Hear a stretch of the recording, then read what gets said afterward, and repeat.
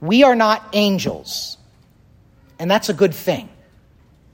You see, the angels are pure spirits, and because they are much more intelligent than we, their beings are far greater. They don't need a body, but we do.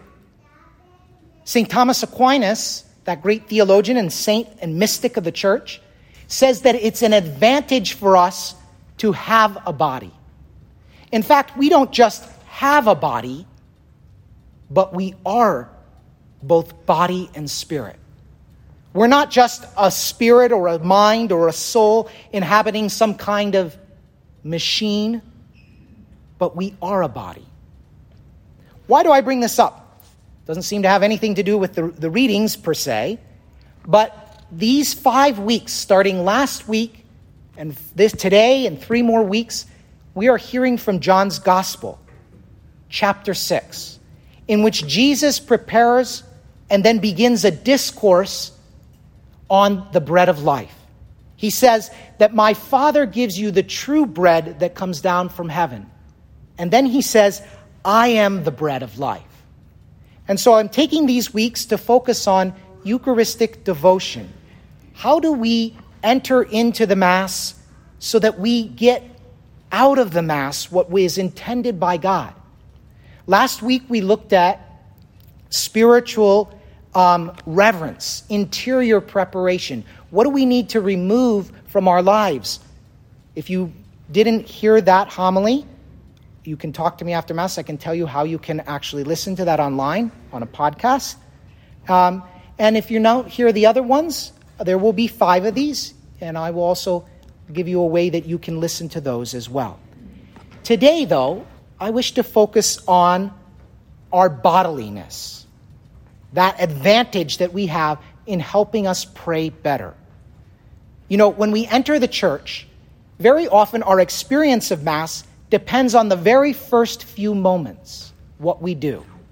If we enter the church not really thinking, not really pausing, just blessing ourselves kind of quickly, our minds somewhere else, chances are it's going to be a lot harder for us to really engage the Eucharist, the liturgy.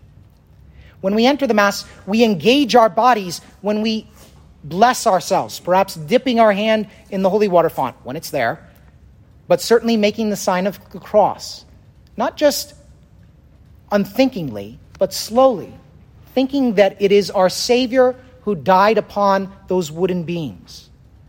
When we get to our pew, or as it is here, our chairs, we should genuflect if we can. And if we can't genuflect, we should make a bow, not just a simple head bow, but a profound bow from the waist, as a sign of adoration to our Lord, who is now dwelling with us here in this place. That helps us focus ourselves. The holy water, in fact, is placed at the church entrances to help wash ourselves. Through that ritual, we are symbolizing that we wish to be washed in our minds, our affections, our motives, so that we can enter into worship of God. What else? Well, during the Mass, there are various motions, various things that we do with our body that actually are to help us pray better. We sit to hear the Word of God, and after the Gospel, in order to have that Word unpacked for us. We stand at attention for the Gospel because it is so much higher above the rest of Scripture, because we hear the words of Jesus, God in the flesh. We kneel. And yes, it will be a bit of a more challenge here, but again, our seminarians spaced these rows so that you could kneel without clicking your heels on the backs of your chairs.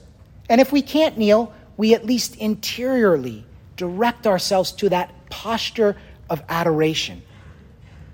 In the Gospels and throughout the Old Testament, we see many people who prostrate themselves with an encounter with the divine. Joshua, for instance, prostrates himself when the angel comes to speak to him.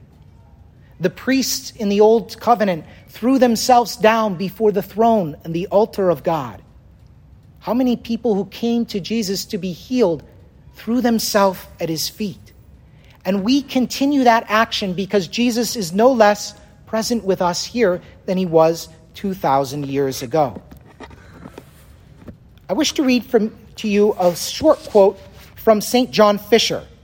He's a cardinal, bishop of the church, who died in England during the persecution there. He was at the beginning of this. He says that, indeed, when someone observes with intentions the periods of spiritual flourishing of the church and the times of degeneration as well, as the different reforms which often follow one after the other, he must realize this: the cause of degeneration in the church is almost always the negligence and the abuse of this most holy sacrament of the altar. On the opposite side, however, he will notice this: the times of genuine reform and the flourishing of the life of the church were always preceded by a tender devotion to this most holy sacrament. Devotion is not just something interior. Devotion is something that has to be shown externally. So we've talked about blessing ourselves. We've talked about genuflecting. We've talked about the various postures during the Mass. We've talked about kneeling. We'll get into that, some of the kneeling and reception of Holy Communion a bit more next week. But silence also is important. When we enter the church, we are entering into a sacred space where God wishes to speak intimately to the depths of our heart. But how can we hear him interiorly if externally we're talking, we're not silenced? We need to physically put ourselves in a spirit of silence so that interiorly we can be as well. Now, in our old church, because of that small vestibule we had, often voices would come in. I know people would be trying to pray, and there would be voices out there, and nobody was trying to disturb them. They were just trying to catch up, welcome people. Here we have a little bit more space. We have this hallway too. So we've got a long cry room here. We've got the outdoor space there where we can talk and catch up with parishioners. But once we enter this gym, let us really and truly try to treat it as the house of God, for it is. God is dwelling with us. I know it may not seem that way. We have the basketball hoops. We don't have the statues or the stained glass windows. But remember that God dwelt with the Israelites in tents for many years in their wanderings in the desert. And that was the house of God and the gate of heaven. And for us during this next year, this will be the house of God and the gate of heaven, the meeting place with the divine. Now, besides silence, we also, and this one is a delicate one, but I need to bring it up. We need to dress up for Jesus. If you were invited to a state event, state banquet, Department of the State, or some other kind of important gathering, there's a certain protocol, there's a certain dress code. But no matter what you go to outside these walls, nothing compares to the holy sacrifice of the Mass. You are encountering the dignity that gives and bestows dignity on all others. You are encountering God, who is ruler of the universe, judge and supreme Lord of all. And so part of our reverence and part of the way we dispose ourselves is the way we dress.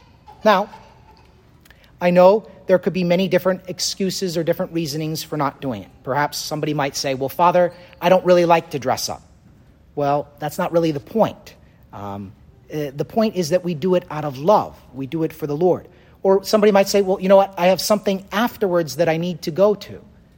Okay, but when we really have something that we care about, we make that effort in order to be there. We shouldn't dress as though we're going to, a cookout or something else. This is sacred. This is different. And here's the benefit. When we begin to dress appropriately for the Lord, it does help us to pray better. Now, I'm not judging anyone, and I know there are extenuating circumstances. So, and I've actually thought about preaching this for a while, but please understand, I'm doing this out of the greatest love, because when you come before the Lord, he might just ask you, why didn't you dress up for me at Mass? Why didn't you make that effort? it would have so helped you to pray better, and I would have been able to bestow on you greater gifts. I'm aware of a teenager who decided to give it a try. And this teenager realized that his prayer and his experience and his ability to enter into the Mass changed and was profoundly different. I invite you to do the same. During this past year, we've often been separated from loved ones for a long time. And thank God for technology, the modern conveniences. We've been able to keep up with people through video chat, Zoom, other means. But imagine this.